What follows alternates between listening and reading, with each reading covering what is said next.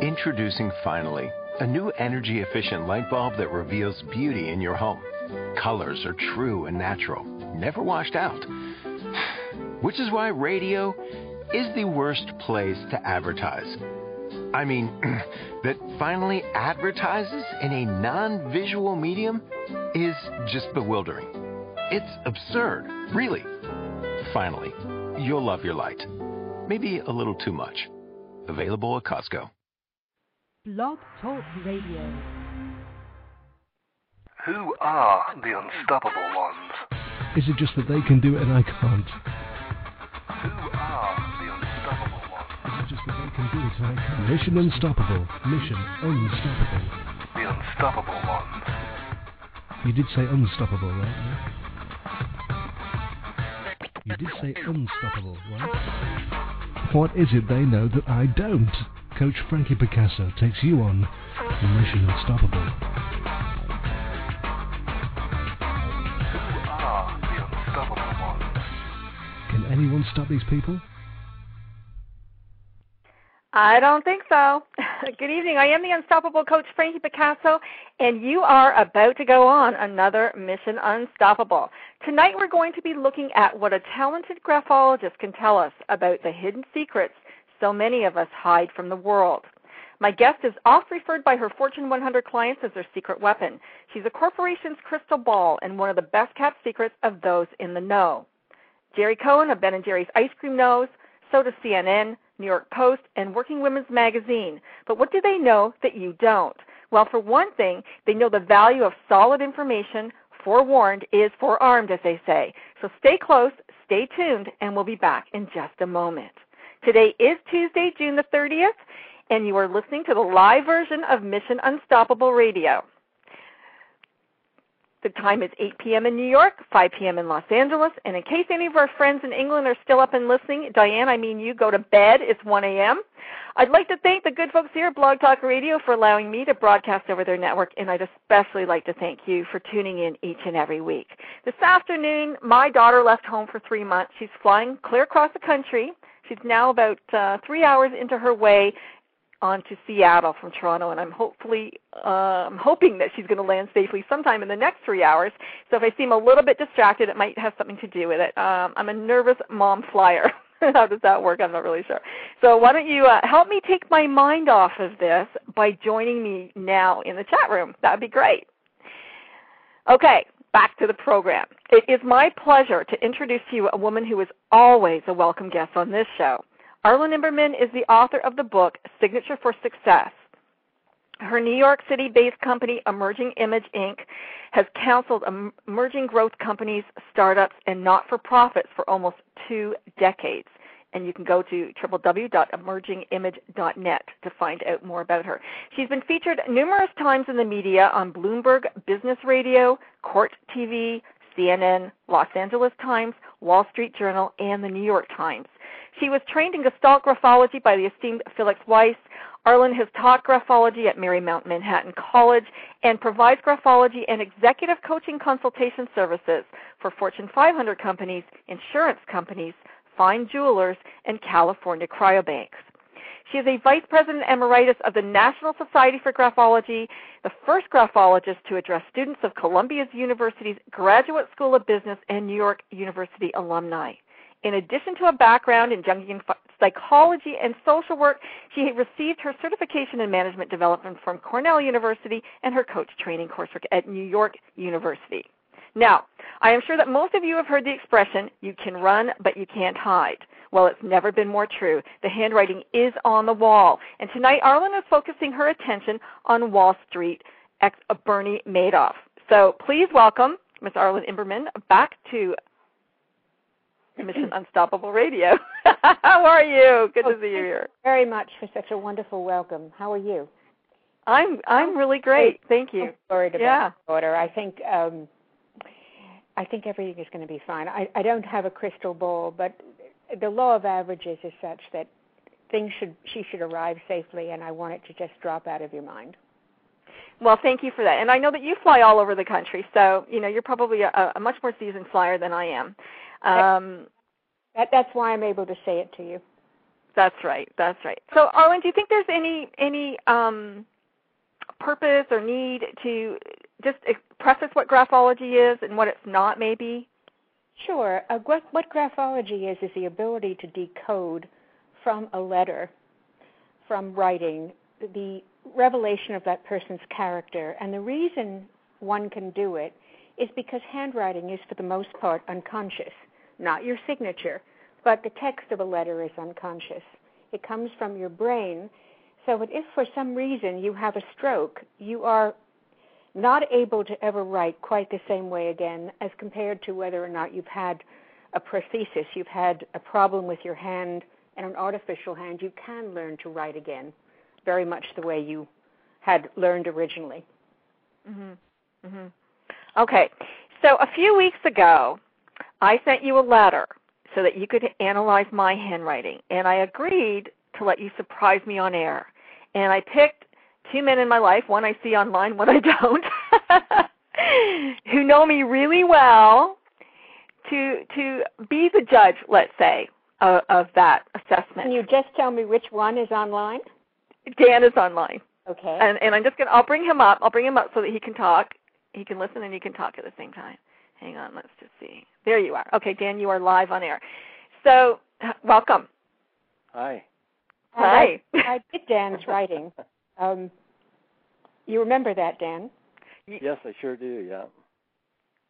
So now I have a chance to do Frankie's writing, which is fun. Is your writing posted online so that anybody can see the sample I'm talking about? You know what? It's not. I'm sorry. I didn't do it. No. Sorry, guys.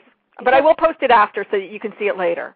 I would never show anybody my handwriting because it's so horrific. That's why I type to myself. I type notes to myself and use a printer because I can't even read my handwriting.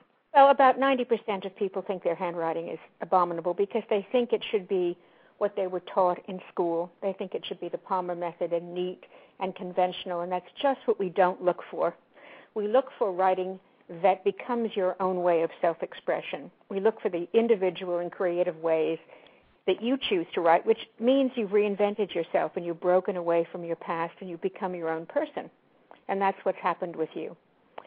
So I talk about in my book, when I teach the different connections in writing and the different zones, and you have what we call the thread zone, which means that you're really very flexible with other people, but not with your values or standards. You will not compromise them. You can be quite adaptable, but there's a certain point at which you will not go any further. You try always to see the other person's point of view. You don't want to get into the way of your needs, which is why you connect really well with people. It isn't about you. It's about them. And although the program is called Unstoppable, you don't reach your goals through energy so much as through willpower and focus and perseverance. You were born what the Buddhists call an old soul, which means in Buddhist terms that you've had many, many reincarnations and you've learned a great deal each time. Well, you haven't had to have those reincarnations. You were born with an awareness of life without really experiencing it or learning it, an awareness of pain and sadness and empathy and great sensitivity to other people, which you also can use in your work and in your relationships with people. And because there's a lot of space in your writing, space between the words and between the lines and between the margins, that space means clarity so that you always have options that are available to you. And that clarity is a kind of emotional clarity. It allows you to see the world around you, sort of like a kind of radar, and pick up cues and messages that are not necessarily communicated in words, that enable you to understand people and to win their trust. You have great loyalty, and it's the one thing you cannot forgive and ever forget is disloyalty. You mind very much that people might use the same words you use, but mean very different things by it.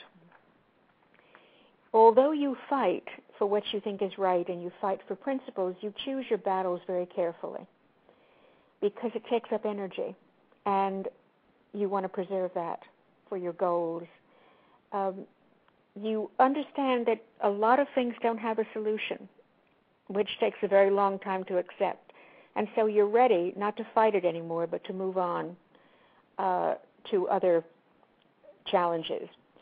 You've reinvented yourself many times in the course of your life. You're trying very hard to discipline the emotional side of yourself, which expresses itself in your warmth and concern for other people, but can also express itself in feelings of sadness. And you don't want that to cloud your lens.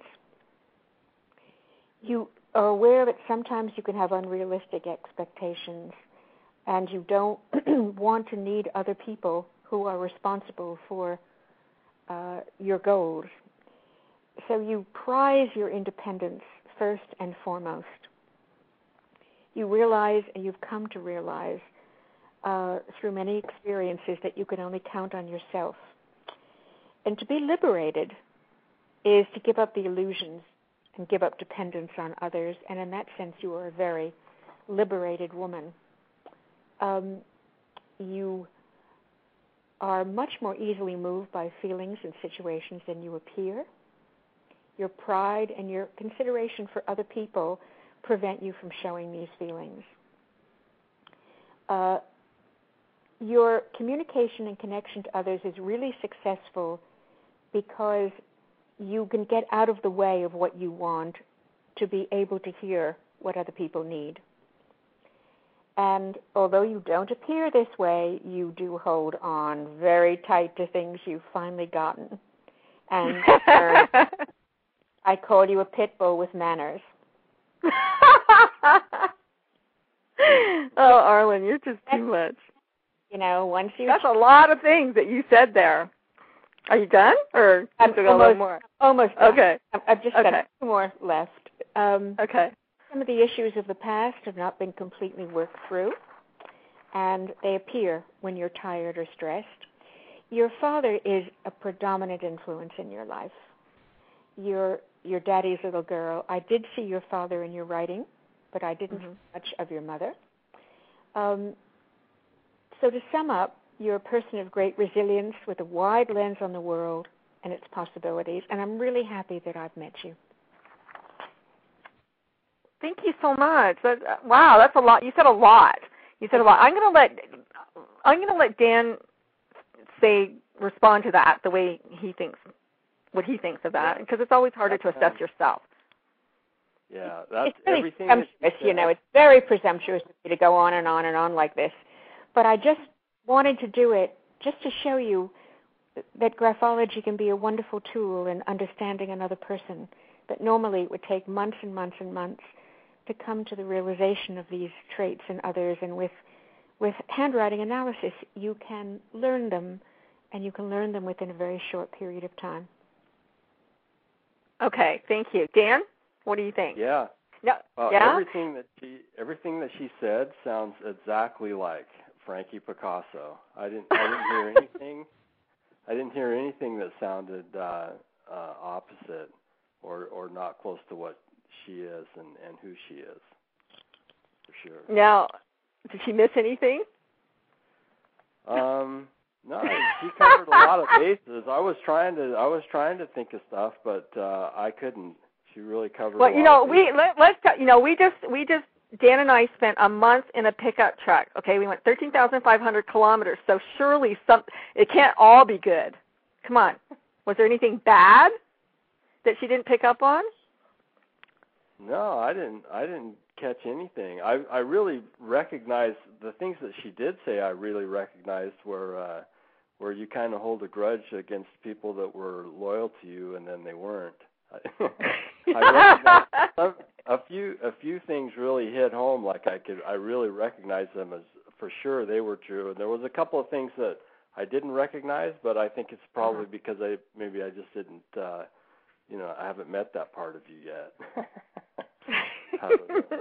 Well, that's okay. Forward to. That's fair. That's fair. Thank you. Okay. How long did it take you to find out about a lot of the things that I was talking about? Some of the things right away. Other things, a few months, into getting to know someone. I found out. You find out more every day. I think it takes a long time to really learn who someone is. It's true. And, it does. It takes a lifetime, really. If a person is complex like Frankie, you're always going to learn things. Yeah. Wow, you guys. Well, I think we should thank you so much for coming on, Dan, and being the cooperator. I don't know what would happen to my dad. I guess he got stuck maybe. But maybe he'll pop up later on. We got some callers online. They're holding on. And we got some folks in the chat room we want to say hello to. Nice to see you guys there. And so thanks, Dan. Let's just move on then with the show. Thank you. And we'll see. We'll talk about this later. I'm embarrassed now. Isn't that funny? Oh. Yeah, it's kind of funny. Okay. Well, the topic of the evening is Bernie Madoff, and he has been in the news again this week because yesterday he received a very stiff sentence by Judge Denny Chin, who gave him 150 years in a federal prison, meaning that there is no parole because there's no parole in federal prison. He thought the crime was extraordinarily evil. I'd like to ask you folks who are listening right now, what did you think of this sentencing? I asked some questions. I sent out a little email earlier today. If you're not on my mailing list, please go to the instituteforquantumliving.com and make sure you get yourself on that list. You can also go to that site right now if you did not receive this email, because there are samples of the handwriting on there that Arlen will be talking about in a few minutes. Some of the questions that I was curious about was, was there some way for investors to see the writing on the wall? Is there a way now for investors to protect themselves from future fraud? Is Madoff truly an evil man? Did anything show in his handwriting as it pertains to his character that supports his participation in such an outrageous crime? And is Madoff, who's 71 years old, capable of taking his own life? He will die in prison, but will it be by nature or will it be by his own hand? So these are some of the questions, Arlen, that I'm going to put to you this evening. I'll repeat them for you for clarity. We have some guests who are also going to join us, and you can let me know if we should bring them on soon, later. You want to talk a little bit first, and then we'll bring them on? I'd love their opinion of the questions, too, whichever ones they want to answer. Okay, well, I can bring them on, and then they can pipe in. How's that? Maybe we should do that. Okay, let me just go to the switchboard here. I'm going to bring them live and just make sure. I think this one, I got the right one here. Let's see. Madeline, is that you? Yes, I'm here. Hi there. Okay, and I'm just going to see the other one. Hang on just a second because I'm not sure. I don't think she's in New York, but let's see who this person is. One sec. Area code 212, who's calling? Hello? Okay, I'm going to put you back on hold. And let's see who's on 773. 773, I'm going to bring you up. If you are not Barbara, let me know. I am Barbara. Hello? You are Barbara. There we go. Okay. So I have both of my guests this evening, Barbara Bonfigli, author of Cafe Tempest, a fictionalized memoir.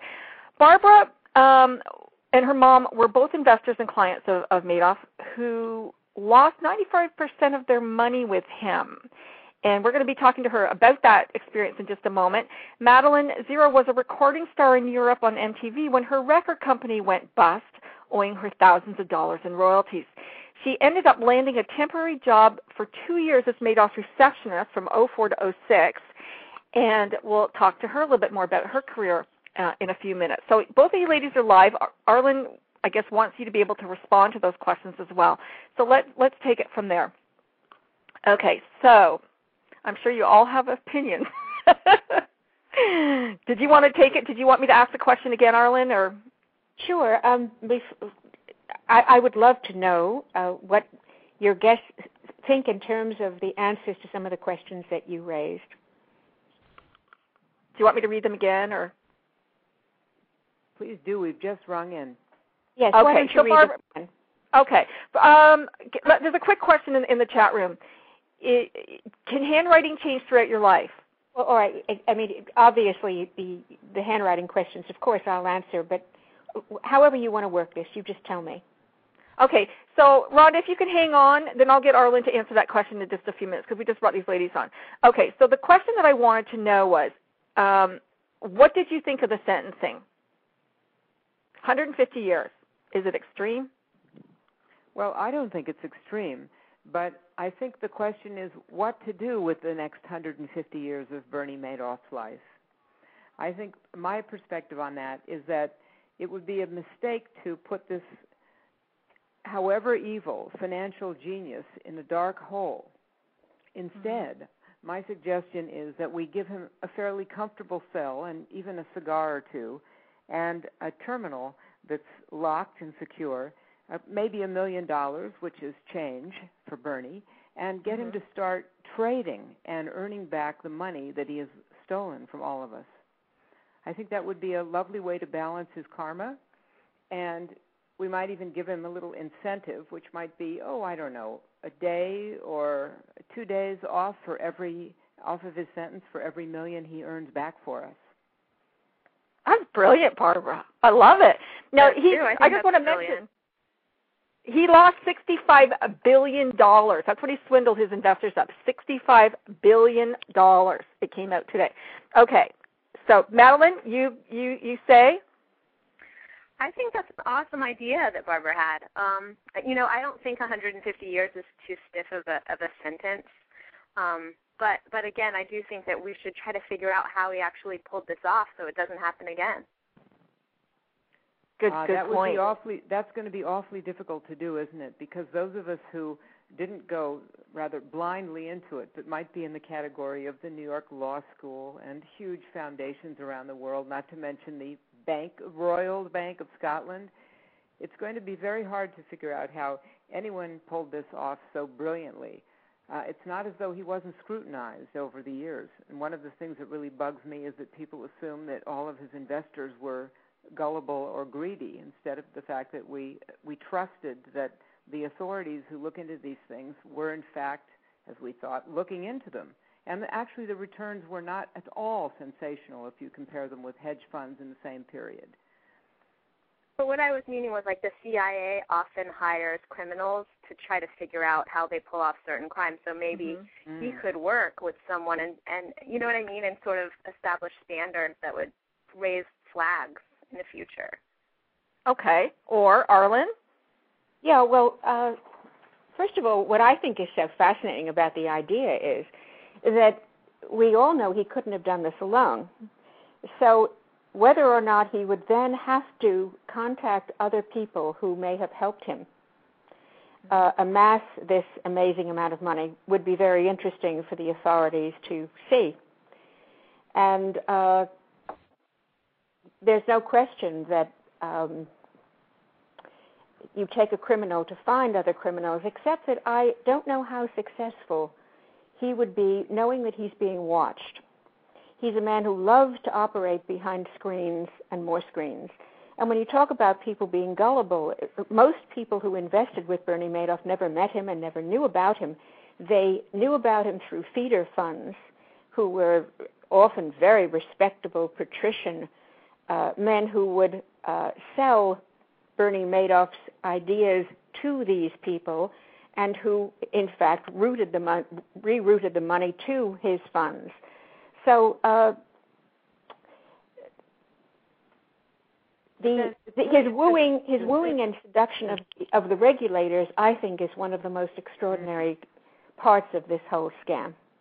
I did meet him very early on in my investing with him. Yes, I do think that the majority of the people who did invest with him did not meet him. Yes, certainly that's true. And I would love to know, because I do know some people who did meet him and turned him down, I would love to know what your impression of him was, because according to my analysis of his writing, he had a great future behind him. He had unbelievably impeccable credentials.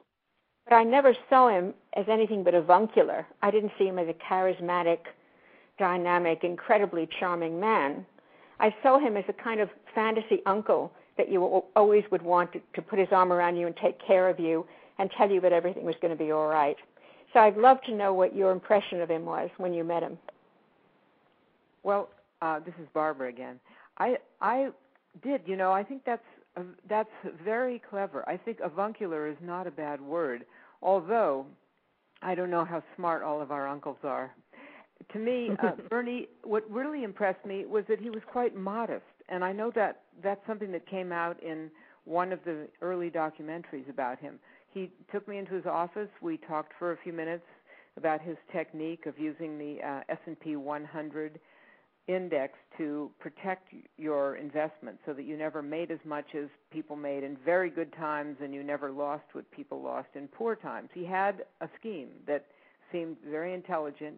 He could discuss it dispassionately, and he was very friendly without being there was no sense that you were being operated on. And that's obviously how it worked so well with so many people right. so long. If you look at his writing, by the way, you will see how he hides. I mean, we can talk about that later. But he has a remarkably modest writing.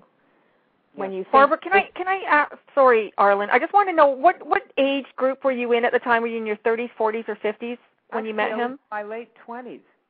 Oh, you were in your late 20s. Oh, okay. Okay. And Madeline, how old were you when you worked for him? What age group were you in? I was in my 20s, and I actually saw also him in your 20s. almost every day for 2 years. Oh, so right, yeah. You'll have a much better, a clearer impression on. And a different relationship.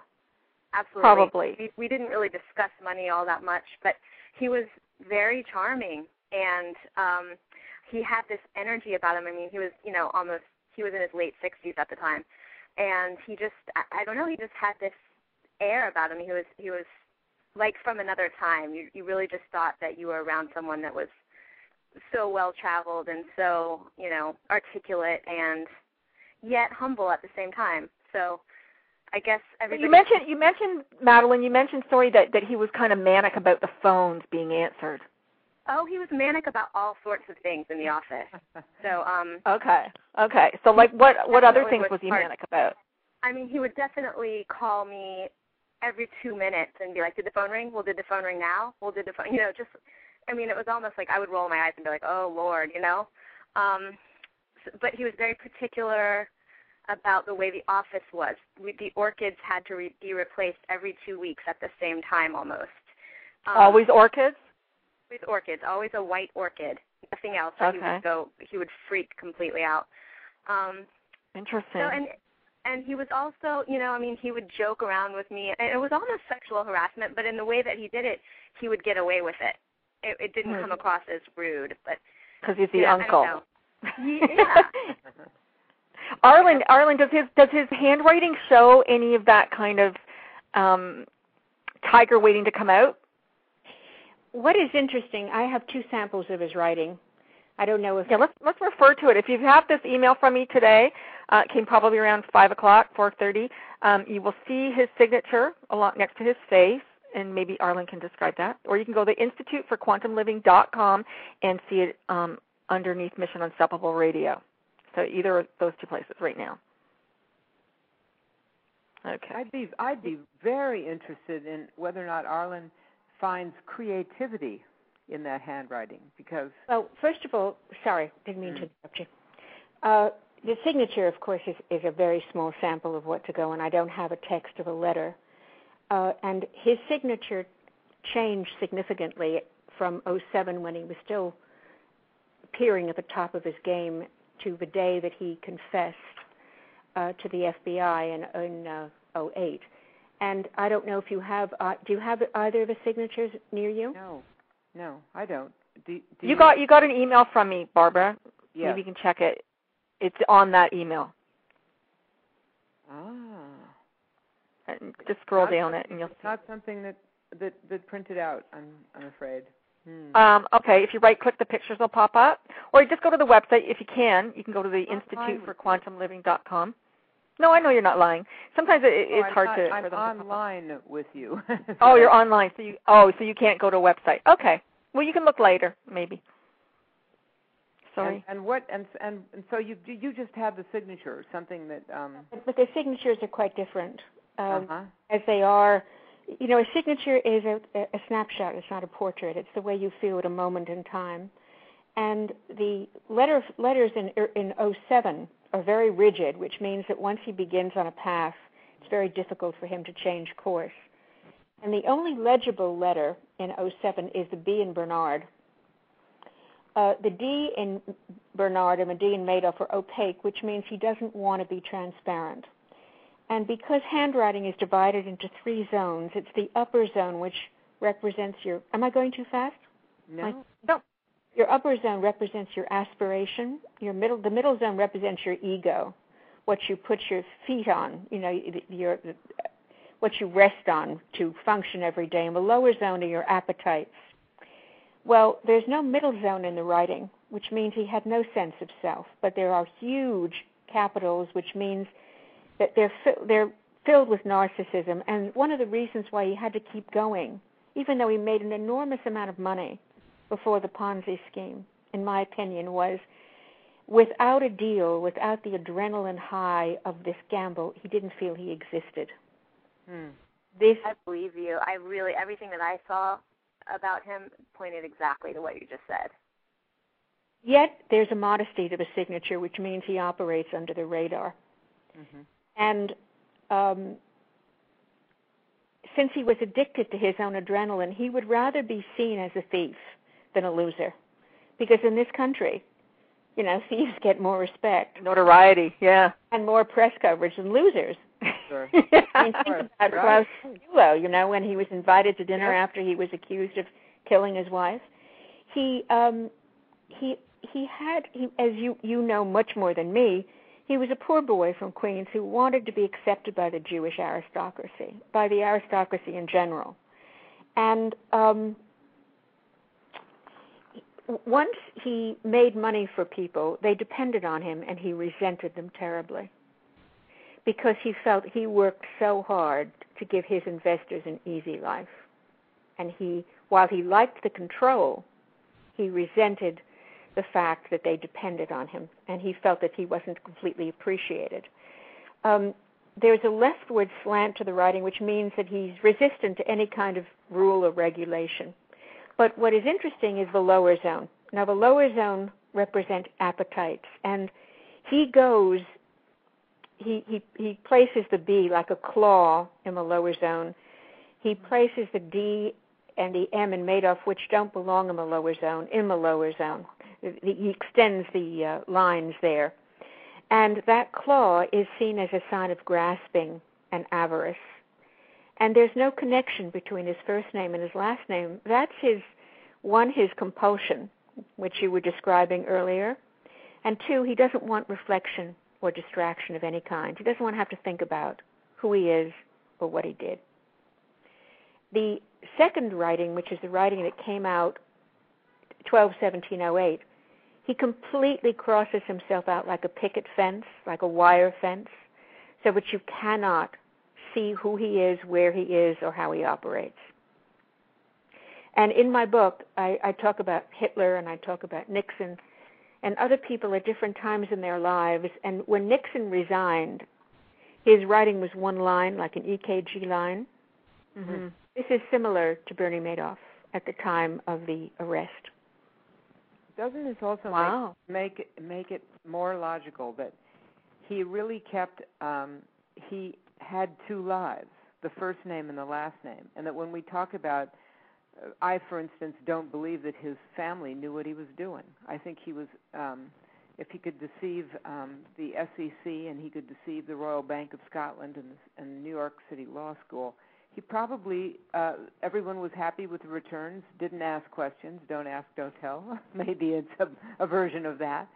And that he really, loved his grandchildren, didn't understand that he was systematically destroying their lives every moment that he was trading and dealing in this fictitious business. Well, logically, what you say makes sense. It's just almost impossible for me to imagine, frankly, that his wife was not aware of a great part of it. But I'm talking about the way you're analyzing his handwriting. There's such a great difference. There's no question. Bernie, he had many lives. He had the life of a poor Jewish boy who was not a finished product.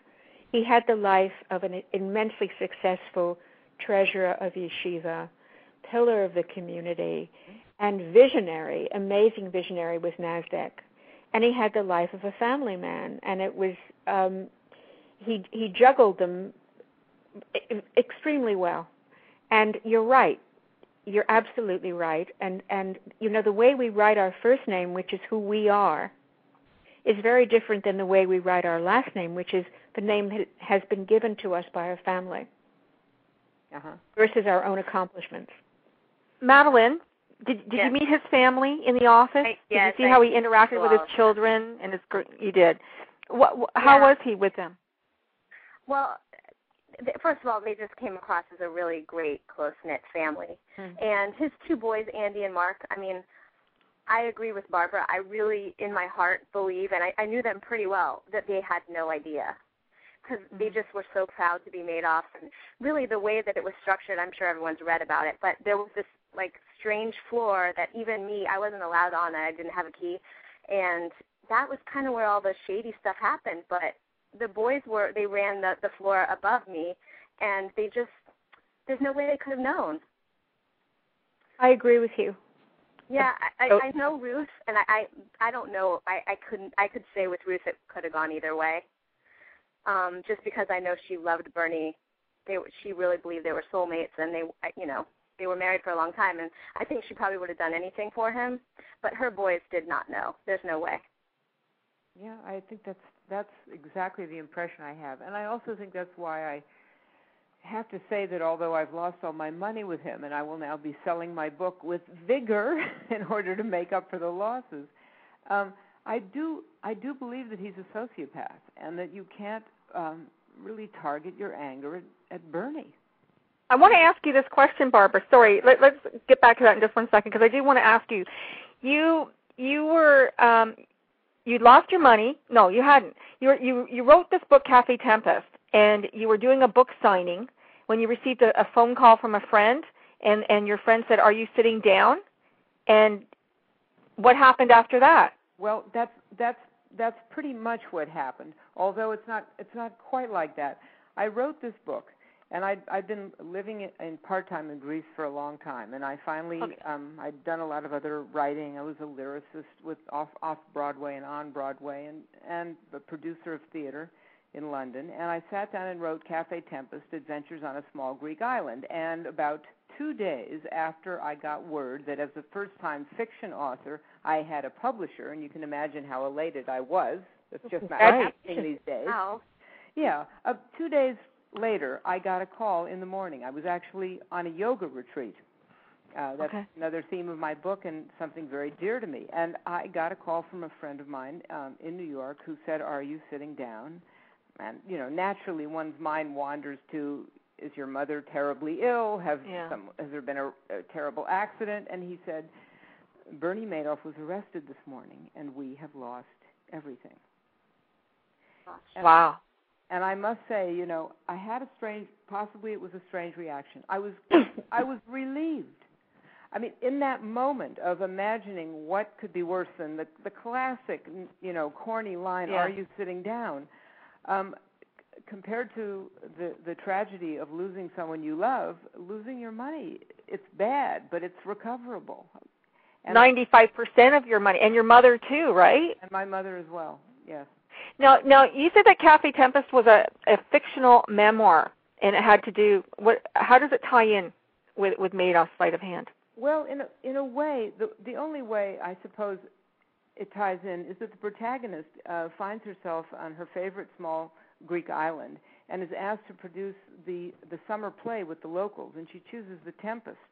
And that's why it's called Cafe Tempest, because mainly what happens is there's only one female lead in The Tempest, and all the other women are the wives and mothers and girlfriends of the actors, and they begin bringing huge amounts of food, a very typical small Greek island situation, to the rehearsals, and the rehearsals turn into a feast in 4 acts. And I suppose what really happens is that The protagonist is also writing an article for Yoga Journal, and she's talking about balancing one's karma.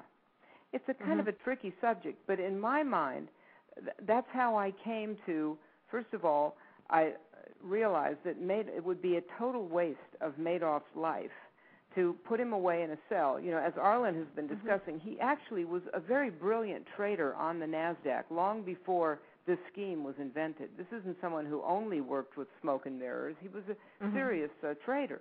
And I thought this ties in very well with Sarah's philosophy. Sarah's the main character in my novel. She sees things in their kind of karmic believability. You know, what is justice in this lifetime? And I think for Bernie, justice is go back and make that money back. He's only 71 years old. It's a very tenuous connection. The only real connection beyond that is that I must admit, when I had such a good time writing Cafe Tempest that I couldn't wait, once I had a publisher, to go off and write my next book. And boy, when I found out I didn't have a penny to retire to a nice cabin and maybe a catered cave somewhere, I realized I had to throw myself into publicizing this book, doing a book tour, doing all the blogging and Facebooking and Twittering and all the things I really have very little idea about, and get the word out and let people enjoy this book, which is a great deal of fun. It's had wonderful reviews, but it is a really great book. Barbara has sent me her book, and her writing is delightful. It really is. You kind of remind me of Molly Sheepshanks or something. www.cafetempest.com. Please help her out. She lost 95% of her money. Go buy her book. Thanks for that. Okay. Thank you so much. And what do you do with Bernie, Arlen? What do you think of my plan? I think you're a very evolved woman. You know, I am tremendously impressed. What amazes me about this whole thing is the way that people have decided to renew the values in their life, the way that people have decided that they're not going to give him any more power by being angry with him, that they've got to go on. They've got to move ahead and think about. I was reading a very interesting book about Warren Buffett where he said late in his life, after he lost his wife, which was a great loss to him, although they didn't live together for many years, that that it wasn't just about money, that his entire way of measuring himself had been Berkshire Hathaway. And he said, you know, there comes a point where you wonder if all the people that matter to you really love you and respect you, and how important that becomes to you, rather than the people who use you or who invest with you. And your attitude is absolutely amazing to me. I'm longing to meet your book, and I'd love to meet you, because I can't think of a better and more healthier way to deal with what seems almost indescribable than what you've said. I think it's absolutely brilliant. I do. It's an ingenious idea. The only thing I want to say is you're talking about a man who operated completely in secret. That was his great thrill. The danger of what he might be putting over on somebody, the pleasure of being able to pull off the greatest swindle in all time. He will be scrutinized and he will be watched. It would be a fascinating thing if he would be able to do that. Do you know what I mean? Yes, of course. I mean, he did it before. We think there were many, many years before 1992 when this probably began. It may have been earlier than that. But there were so many years, as you said, when he was the ingenious designer of the NASDAQ, for example.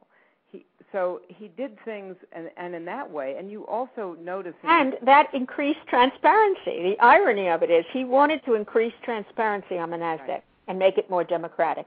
Right. So, okay, I just want to meet Madeline here for a second and find out how she got to be the receptionist in Madoff's office. Today, what happened? You were singing, your record company went broke. What happened, Madeline? Tell us the story. I was living in Germany, and I had a #1 song on MTV, and I was doing really, really great. And I had just finished my solo album, and my record company had told me that they were going to pay me back for all of these expenses and traveling around Europe, and they called me and said, we're going out of business. We don't have any money. So I found myself very much in debt and, very disillusioned, and I just decided I was going to take a job temping to sort of stop the financial bleeding, and I ended up at Madoff. And I had no idea I was going to be there for a day, maybe a week, and it ended up being 2 years. Mm. And did you invest? Now, and today you're back recording, and you have a clothing company. Yes, I do.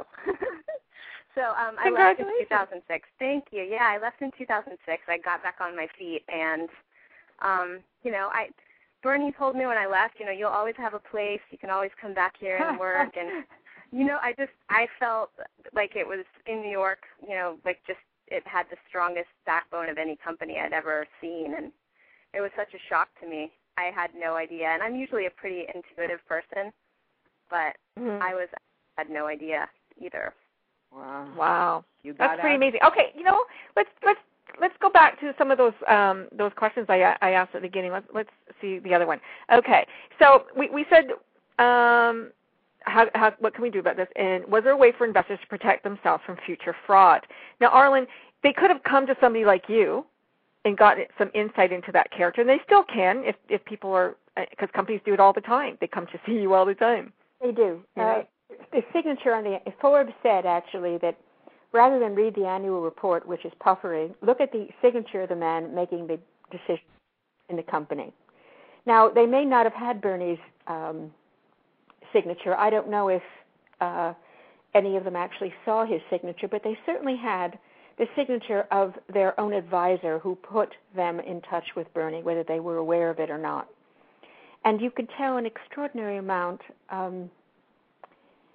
about a person in terms of danger signals that will pop up at you. And you can see this on Bernie's signature when you look at your email after this program is over. You can begin to see signs that will lead you to believe that you've got to do more due diligence. It's very easy to be seduced into wanting to be part of a group that you admire. And you've got to independently realize that this is an incredibly unsentimental decision that's going to affect your life. And because a signature is a part of you, there's no question, and writing is certainly a part of you, I'm not saying that it's the only thing. I'm saying it can give you a warning that will lead you to want to do further research and investigation. I'm just going to see if this caller who's been... Hello, area code 212, and it's not you, Arlen. I believe you're a New York caller. Did you want to say something? No, I really have nothing to say. I was using the phone only because I couldn't get you on my screen. And I'm listening, and I think Barbara is absolutely brilliant, but it might be because I'm her mother. Oh, wow. Be part of your... Well, how did you feel? How did you feel when you lost all your money? Well, I thought it was devastating, but because I am very blessed and very lucky, because I really am a meditator, as is Barbara, and we have a spiritual teacher, and I think, if I may say so humbly, being on the spiritual path, you just know that it's not taking you away or the real you or what's inside you.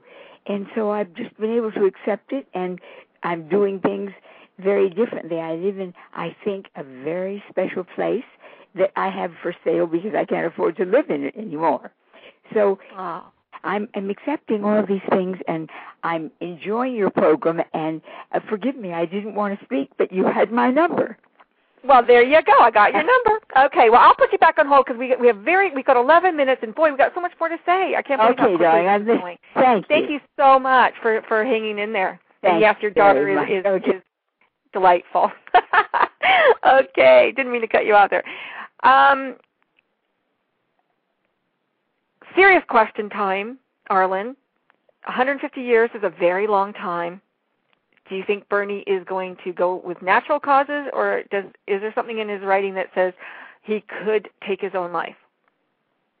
I do believe that he is extremely sensitive to shame regarding his children and his family, and I do agree, although I certainly don't have the information that your callers do about his relationships with them. Mm-hmm. I think if anything would be a catalyst, it might be the incredible shame that he has caused the people that he has had so close to him all these years.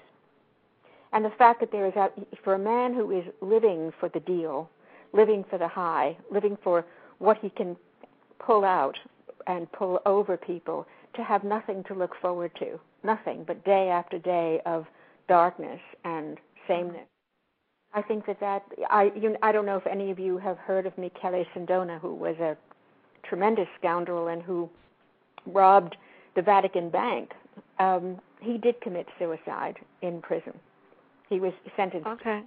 Well, what about suggesting my idea to Bernie? I think it's a fascinating, I'd never heard it before, and I've been studying a lot about Bernie and speaking a lot about him. I think it's an extraordinarily interesting idea.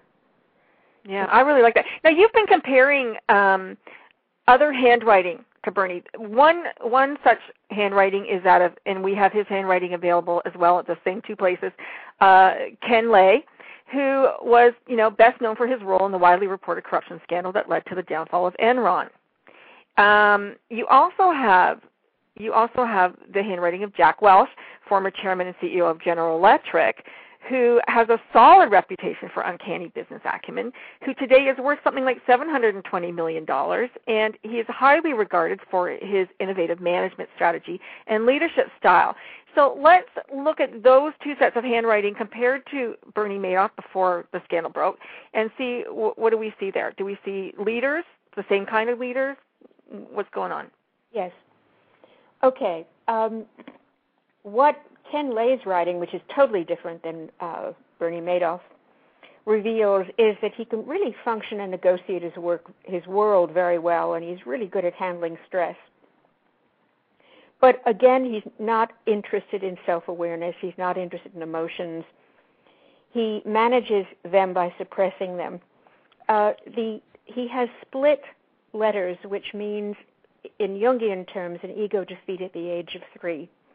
His letters go in many different directions. I'm sorry that you don't have it in front of you as I'm speaking, because it makes it a bit difficult for me to talk about. But tremendous aggressiveness, tremendous impulsivity, and a very low self-esteem. One of the things that all scoundrels I've looked at, including John Fane, Dennis Kozlowski, Ivan Boesky, all of them are in Signature for Success, is an almost neglected, shriveled middle zone, a squashed middle zone of ego. And so where do they make their mark? By being outlandish, by doing many things for attention. And it's never enough. It's never enough. There's a permanent hole in their ego so that it can never be filled. No matter what they make, how much money they earn, how much press they get, each day they wake up and it's, what can I do for myself today? And what does the underzone then reveal? You mean the lower zone? Yeah. With Ken Lay? With Ken Lay, it sounds terrifying, broken letters going in all directions. Oh. But what is the underzone like? If you mean the lower zone, yes. It drifts in different directions, and it doesn't come up to the baseline, which is the area of consciousness. He doesn't want to know. He is capable of deceiving himself as much as other people into believing all kinds of things. And as you know, he wanted to be the bank. He wanted to be the energy bank, and between as an intermediary between suppliers and consumers, and he held California consumers ransom by closing off electricity there, despite power being available. So his death, I also thought, was extremely interesting, fascinating. What does John say about him? Because his signature to me just looks open. You're talking about Jack Welch? Yeah. Now, Jack Welch I forget whether you think he's a nice man or not, which is not relevant to the conversation. He brought extraordinary returns to his investors. In the year before he became CEO, GE recorded revenues of $26 billion. And in 2000, the year before he left, the revenues were $130 billion. So his signature is full of power, full of energy, full of clarity, and the middle zone is highly articulated. Yeah. The there is positive and negative narcissism, and there's nothing wrong with positive narcissism. Many leaders have had it. Mm-hmm. He has very positive narcissism. He's also not interested in relationships, but only in results. But he has a very stable baseline. He has a very strong sense of who he is. He never lifts his hand off the page between John F., Welch, and Jr., which shows his focus and his compulsiveness. And the lower zone it's not money for him so much as power, and what that money is able to make for him, the doors that money opened to him that he loved. He manages his emotions extremely well. He believes in excess. I mean, he enjoys the trappings of his success. He could be ruthless, which is, again, this tremendous consistency and connection between each of the words of his signature. He could eliminate people that don't serve his purpose, and he did very brilliantly when he was head of GE. The F in his middle initial is a spear, which is like a harpoon, Ahab and the whale. Yeah. But there's no question that he is. If you talk about emotional intelligence, he has the SOB factor. He has emotional intelligence. He's not a nice man, but he's got it all together, and he's somebody who will deliver. And he did, just as Warren Buffett has. You know, that's so interesting from a spiritual point of view, because there's nothing wrong with having a very strong ego if you have the awareness that you are a spiritual being and that others are as well, and that you actually revel in that. I didn't say he had that awareness. But you said he had a very strong middle zone. You know, yes, and he has very awareness of himself. He has an awareness of himself. That's so necessary. Oh, yes. In a Western culture, if you don't believe in yourself, no one else will believe in you. That's right. So anyone who's going to be a successful leader has to have that strong middle zone. Then let's not confuse it with spirituality, because anyone who knows the details of his divorce with his second wife would never accuse this man of a great deal of spirituality.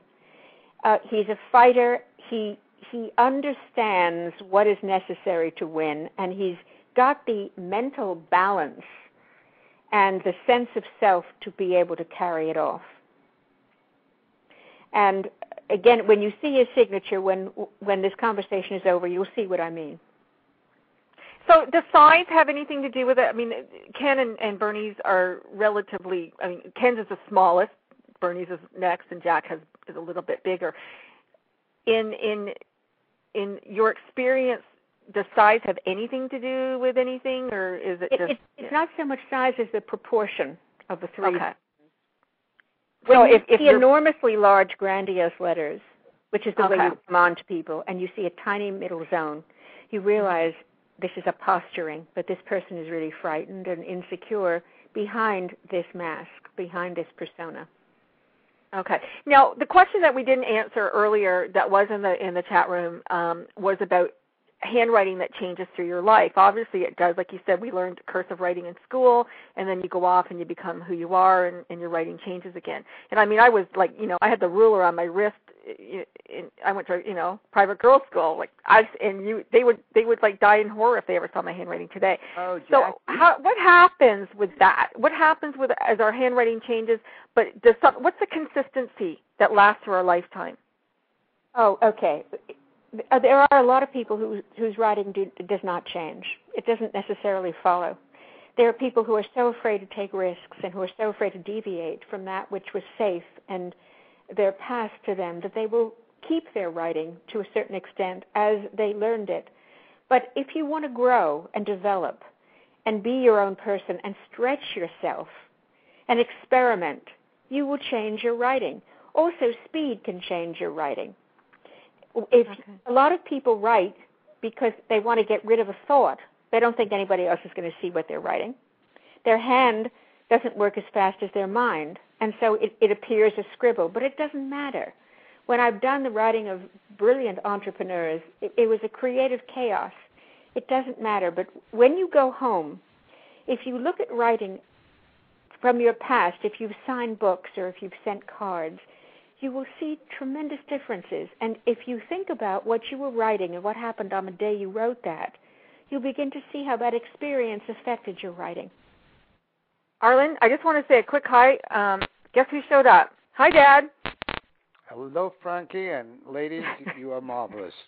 I particularly enjoy We've had the a dad thought. and a mom. This is very auspicious. Yes, it is. Yes, That's it right. is. That's right. I particularly like the idea of putting Bernie to work. Good. Yeah. Brilliant as he is, he would probably do a good job. Did you agree? Okay. Did you agree with my analysis of Frankie? Yes, I do. I think Were you there? That's right. Yes. Oh, wow. Oh, great. Great. Okay, well, guess what, everybody? We've run out of time. The show was so good I didn't want to interrupt, but congratulations to you and your guests. I loved it. Thank you. Goodbye. Thanks, Dad. Take care.